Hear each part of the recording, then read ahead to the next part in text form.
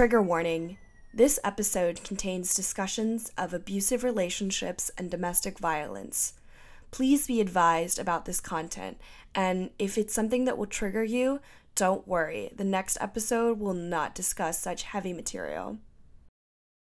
I am a huge crier, so naturally I cried multiple times during my cousin Joan's wedding. I distinctly remember one of my last days in Boston with her, even though I didn't know it at the time. Joan is super duper smart and was at Harvard for a semester while she was working on her PhD at Stanford. It was right after my first true heartbreak and during her engagement, and of course, I was crying. Over Thai food, we talked about our embarrassing boy stories and juicy wedding details. The way she talked about her fiancé at the time, now husband, melted my heart. And knowing that after going through her own series of bullshit dating men, she was able to find someone who made her so happy made me a little hopeful.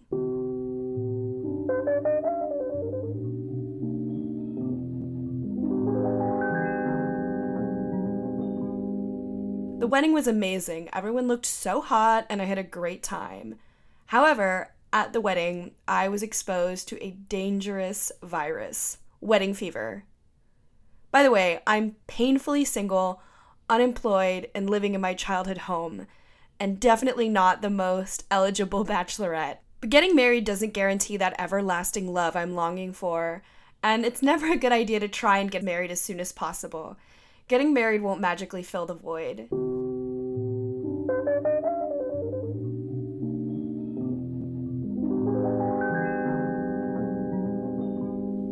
I found Nicole Plauche on TikTok and immediately became engrossed in her story about how she got married at 18, had a kid at 20, and now at 23 is a single divorced mom.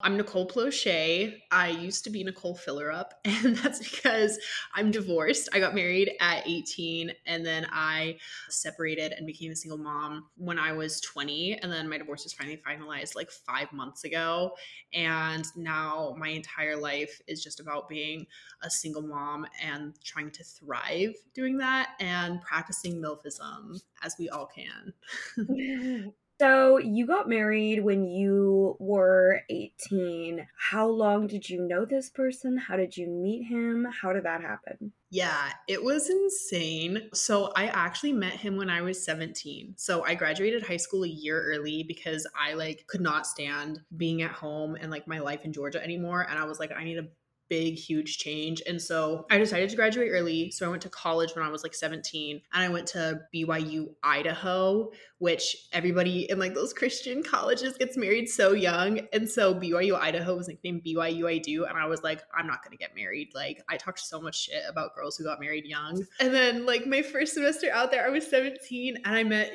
my future husband. And my first reaction was oh damn, I think I'm in love with him. He was 25 at the time. I know, red flags. And then 2 months later, we started dating. I pretty much knew that I wanted to marry him immediately. And then we were pre-engaged, knew we were going to get married 5 months in. And then we actually got engaged 8 months in. And then we were married 11 months after we met. Is that the standard timeline for relationships at BYU, Idaho, or BYU I Do? I actually felt like we had a longer relationship before we got married than most people did, which looking back now, I'm I would never meet and marry somebody within 11 months. But at the BYUs, it's pretty common to meet and get married within 6 or 8 months. So almost a year, I was I know him so well. I really took my time here.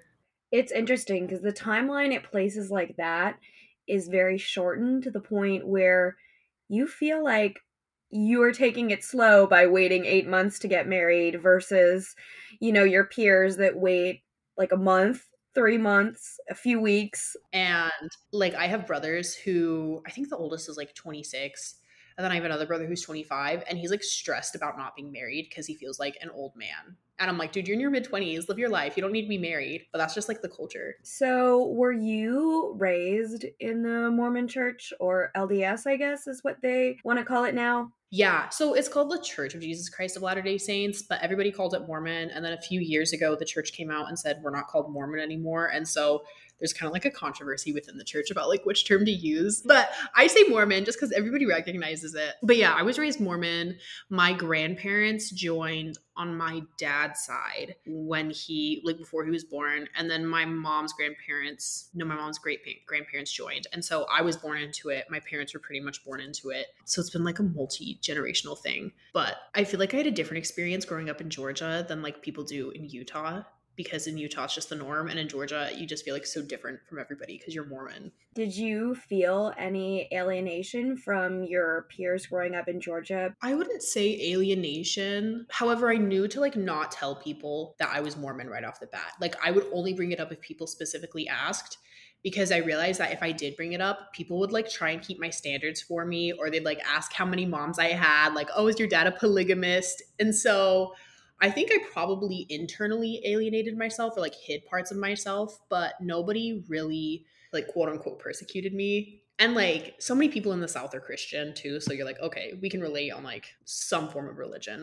Were you expected to get married super young and start a family young? Do you have any other sisters? Was that pressure just a thing? Okay, so like yes and no, because I think there's cultural pressure to get married young, and young as in like within your 20s. Once you're like older in your 20s, I think you're kind of old to get married in like LDS and Utah culture. However, being like 18 or 19 is still considered really young to get married, like even in that culture. But like more people do it just because it's so expected to get married and have kids young. I don't have any other sisters, but I do have brothers that have like they've been engaged or like talking about getting married, and they've all talked about like the pressure they feel to get married young. And then as far as kids, there's still just an expectation that you have kids, like kind of right off the bat or within like 2 or 3 years of getting married. There's not very many people who have been married for like 5+ years and don't have kids.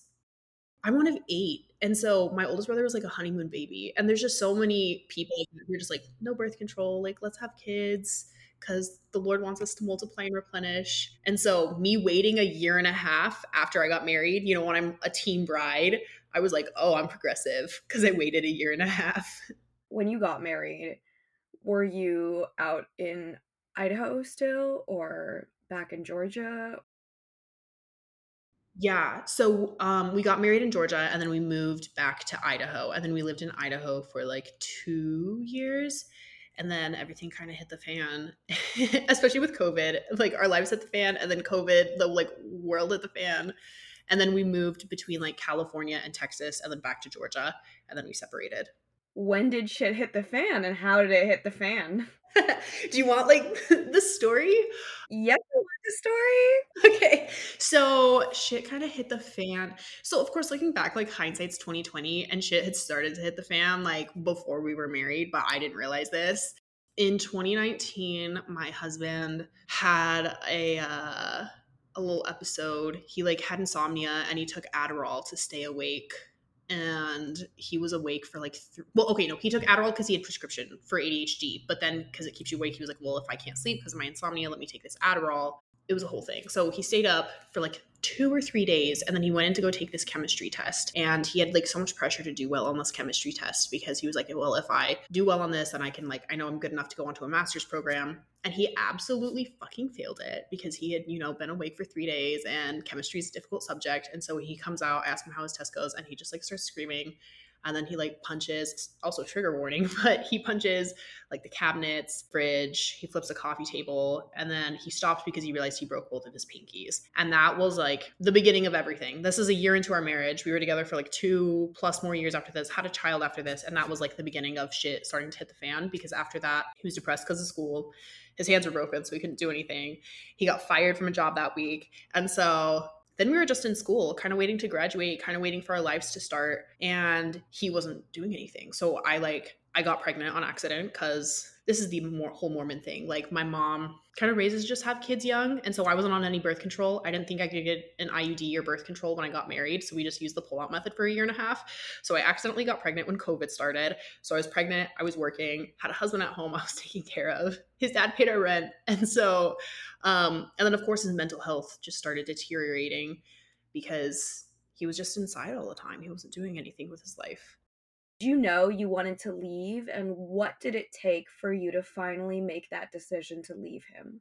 No, I didn't know I wanted to leave. I actually didn't even know that was considered domestic violence because, like, he didn't hit me. I remember feeling, I was like, oh my gosh, I feel like I just experienced violence. And I remember I told him that, like, I felt like I had experienced, like, this was like a DV situation. But I was like, he didn't hit me. Like, he just kind of went off the rails. And that's how I described it. Like, I don't know, like, it's okay. It was just a one time incident. But after that, this was a few weeks after, he went to go see a psychiatrist. And it was kind of a big deal for me that he went to go see a psychiatrist because we didn't have good health insurance. So it was like, and we were broke college kids. So I was like, hey, this is kind of money, like, to go see him. But he picked me up from work and he said, oh, I talked to a psychiatrist today and they said I could, he never got diagnosed with this, but he said I could have intermittent explosive disorder, which is like blackout rage. And like they cannot control their anger. And he was speaking in like this really weird voice. And we were just in the car and it's like a 5-minute drive and he just goes, I don't know what could happen when I get that angry again. Like I could hurt anybody or anything. And I was like, oh shit, like I'm included in this. And that was like the first time that I realized, oh my gosh, he could hurt me. And like that fear just stuck with me throughout our marriage. But I just told myself that that was like in my mind. Like it wasn't reality. I was like psyching myself out. So I feel like that was the first time that I didn't really consider leaving, but I considered that this wasn't like a safe relationship for me. And the next 2 years were me just trying to like cope with that. But I didn't consider leaving until like a month after I gave birth to our son, which is insane. How was your pregnancy? I actually had a really chill pregnancy as far as pregnancies goes. Like I didn't get sick, which I'm like so grateful for.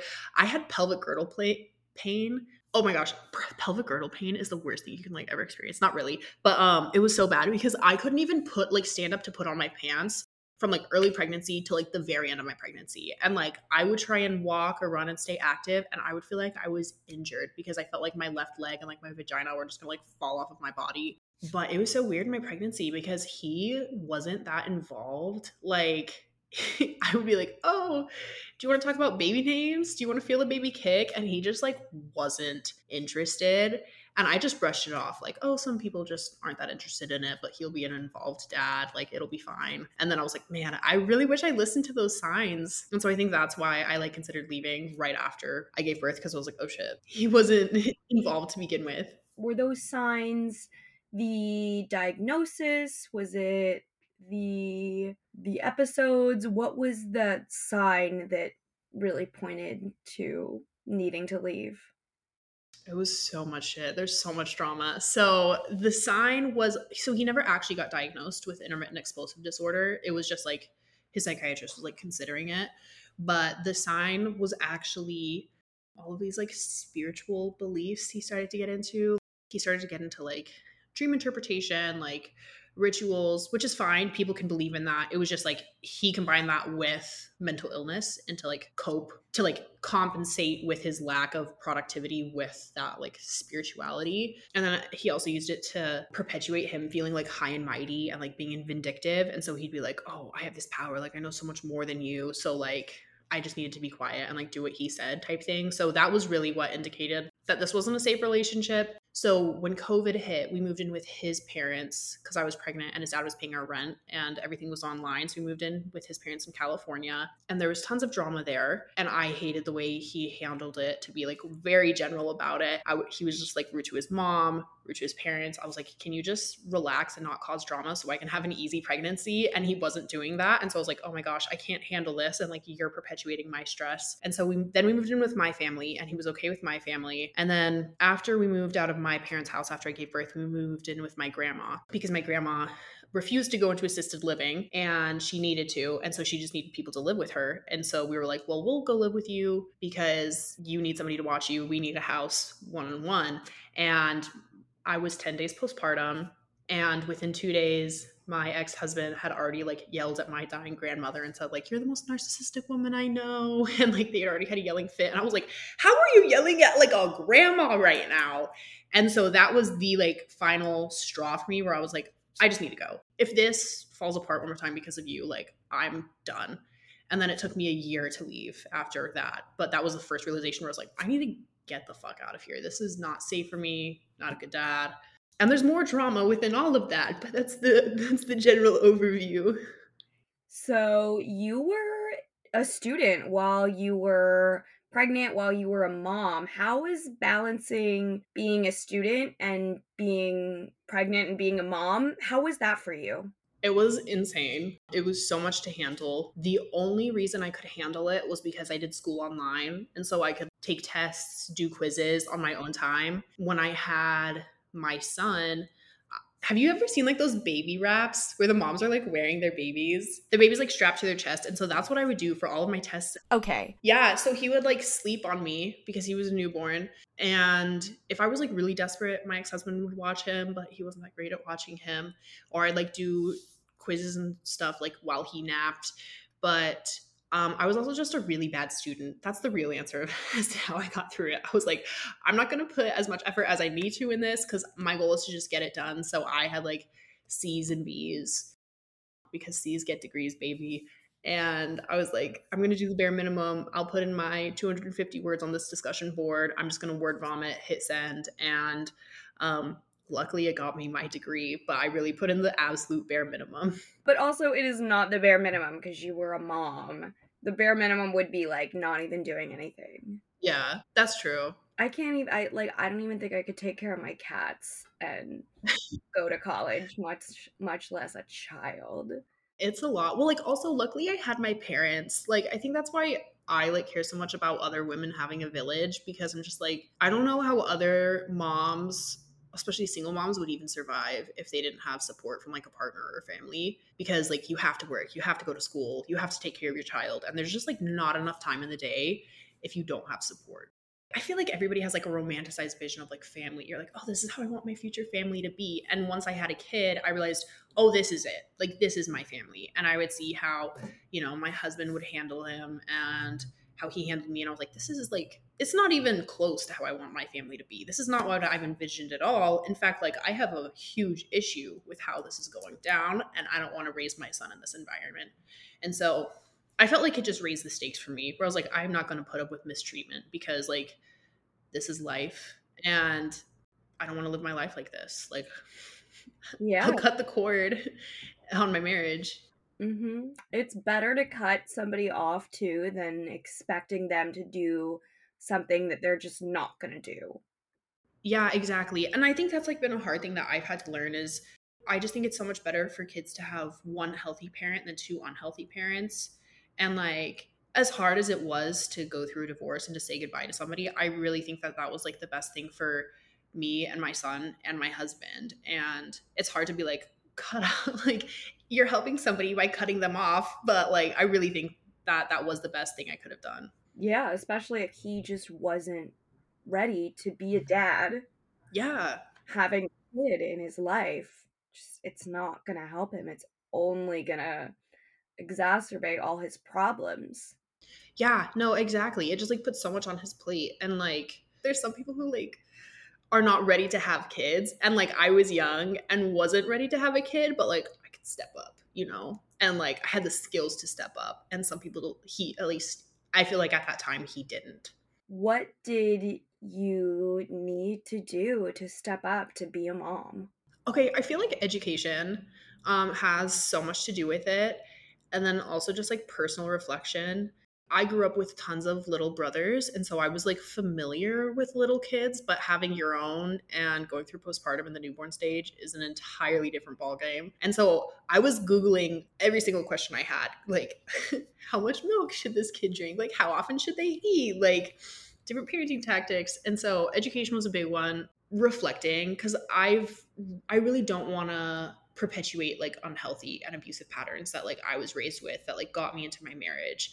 And so having to like reflect on what in me could be unhealthy and what could be triggered by having a kid and trying to work on that. That way I don't just like repeat the same mistakes and have him in like my same situation in 20 years.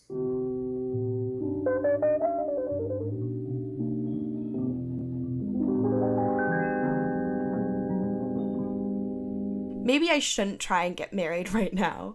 What drew me to Nicole's social media was how open she was about all of the messiness that ensued.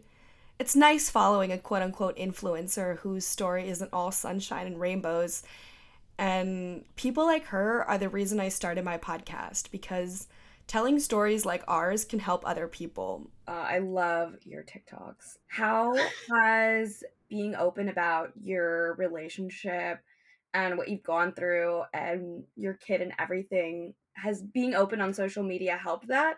Yeah, I think so. I think it's helped me to just be open because like I kept so much secret for so long. I think also going back to just growing up and like not telling people that I was Mormon and then like being in this marriage and I'm not telling people what's going on. I was just like, fuck it. Like I'll lay everything out. I'm just going to be open because people being open is what helped me leave. Like people talking about their experiences and me being able to like connect the dots helped me leave. And it's just been cool to like have some people reach out and say, "Oh, like the story really helped me recognize abuse and deal with abuse with like my parents or like with my sister, like help her leave." And so, you know, I like to like post fun TikTok content, but also there's serious stuff. And like, it's just nice to know that I'm helping people and doing the same thing for them that like others have done for me too. Is there anything in particular that your family did with you growing up that you want to make sure that you do not do with your son? How do I answer this without like shading my entire family? No, just kidding. I love my family.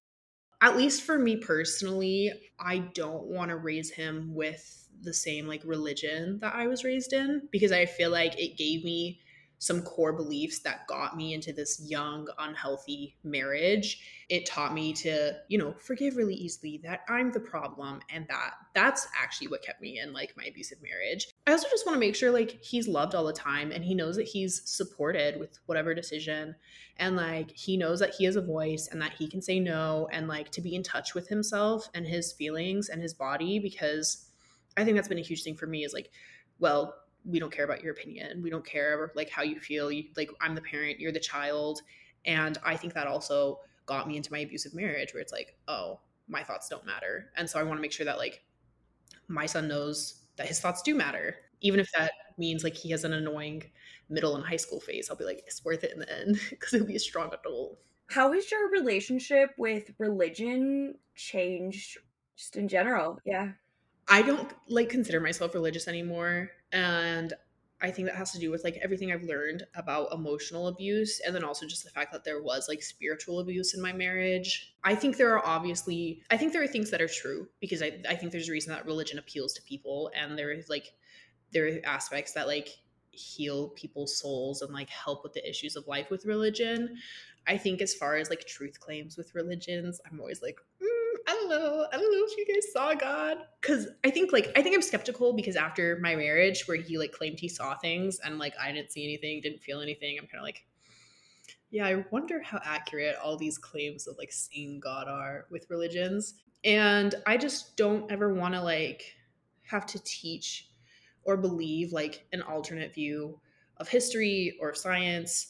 And I just want to like be able to support people and to do it in the way that like we have found is the best way to support people rather instead of the best way that like a book says to support people. Have you been dating at all since the divorce? What is it like dating as a divorced single mom at 23? It's insane because like the only people who really relate to being a divorced single parent are like old ass men, and I don't want to date like an old man. It's so weird because I went on a date. I went on a few dates with this one guy. He's like 28. He's getting like his graduate degree. And so I feel like that's kind of like my dating pool is like these more mature but like still younger guys like in their older 20s. But it's still weird because they just like don't have the experience that I have or they like don't want kids and I'm like I'm young, still figuring myself out with a kid. Yeah, it's just hard to relate to like that stage of life because I'm very settled in many ways, but also still figuring myself out. And so it's just hard to find some people that relate. Yeah, and it's like hard to screen people too, because I'm like, I don't know how to ask people if they'd be a good dad, because I think I'm like so traumatized from having a not a great experience my first time that I'm like, I'm in my like fuck men era, which is a trauma response. It's a little extreme, but I'm trying to heal that so I can actually date. How has healing yourself been, and what advice would you give to another woman healing from a past abusive relationship? I think one is like give yourself time because I think you don't know what you don't know because it takes so much time to process what you went through because you think it's like so normal while you go through it. And then you have to reframe it as abusive, like when you look back on it. And to just like be okay with being messy. Like it took me forever to cry again because I just had to repress all my feelings forever. And it's okay to like let some balls drop because usually in abusive relationships, like the women are always like picking up the pieces, like picking up this person's lack for their kids, for themselves and their marriage. And so I think when you like leave in an unhealthy relationship, you just realize like how unsustainable that is. And then like I would feel guilty for not being as perfect as I thought I was, but I was really just doing too much. And so just be like, it's okay to have lack and not do everything that you feel like you're supposed to be doing because honestly, you're just being healthy. Like it was unhealthy to be that perfect beforehand. It is not healthy having to take care of a child and a man child at the same time. Yeah, exactly. That's what I say. I'm always like, I was a single mom with 2 kids, and then I got divorced, and now I'm a single mom with 1. It's so much easier. Yeah. Has it been easier being a single mom than your past relationship? Yes. Oh my gosh, like so much easier. Oh my gosh, I saw this quote one time that said, "Peace feels like boredom," and not that I'm bored being a single mom, but I would remember when I was like trying to leave my abusive marriage and I would think about like how I felt when I wasn't around him. And I was like, I don't feel euphoric. I just don't feel stressed. And that was like a big difference. And so having him gone, I'm not like euphoric. I don't walk around zen all the time, but it's just so much less stressful because I'm just a single mom to like 1 toddler and I can manage that instead of a single mom with a toddler and somebody that I'm scared of that I'm also having to care for. It's much healthier to be Yeah, away from it. it is.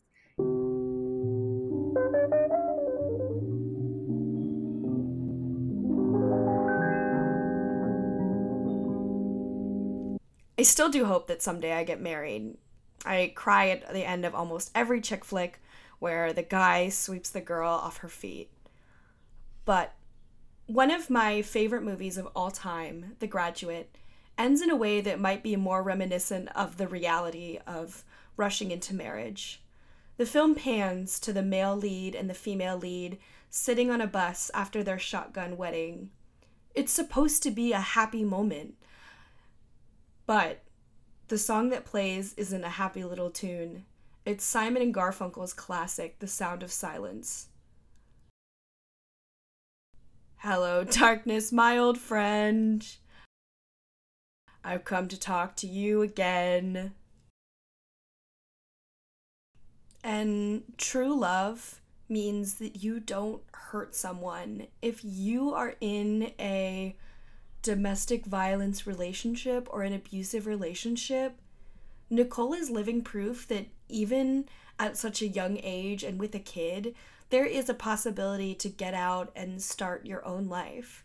Here she is, working, being a mom to the most adorable ginger baby, running a social media that has amassed thousands of followers. Quick question. How did you have a ginger kid? As a ginger, What? I'm genuinely No.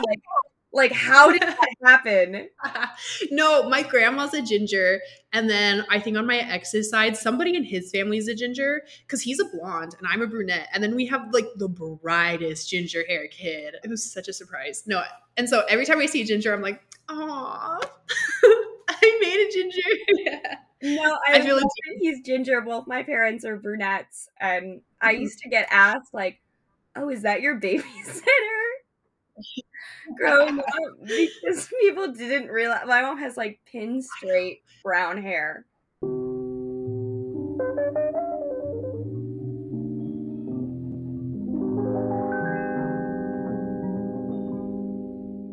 Accepting that something doesn't work, that a relationship doesn't work, and that it's more harmful to stay than to leave is probably one of the hardest things. And it's something that will hurt at first, but I really do hope that both Nicole and her ex husband are able to become better people after this failed relationship. And I still believe in love, and I totally think Nicole deserves the perfect man for her and her son. There's life after a breakup. I don't just mean like specifically divorce, but like breakup, abuse, and like you can be abused in like businesses, corporations. Like there's life. It's a process. Like just be graceful with yourself.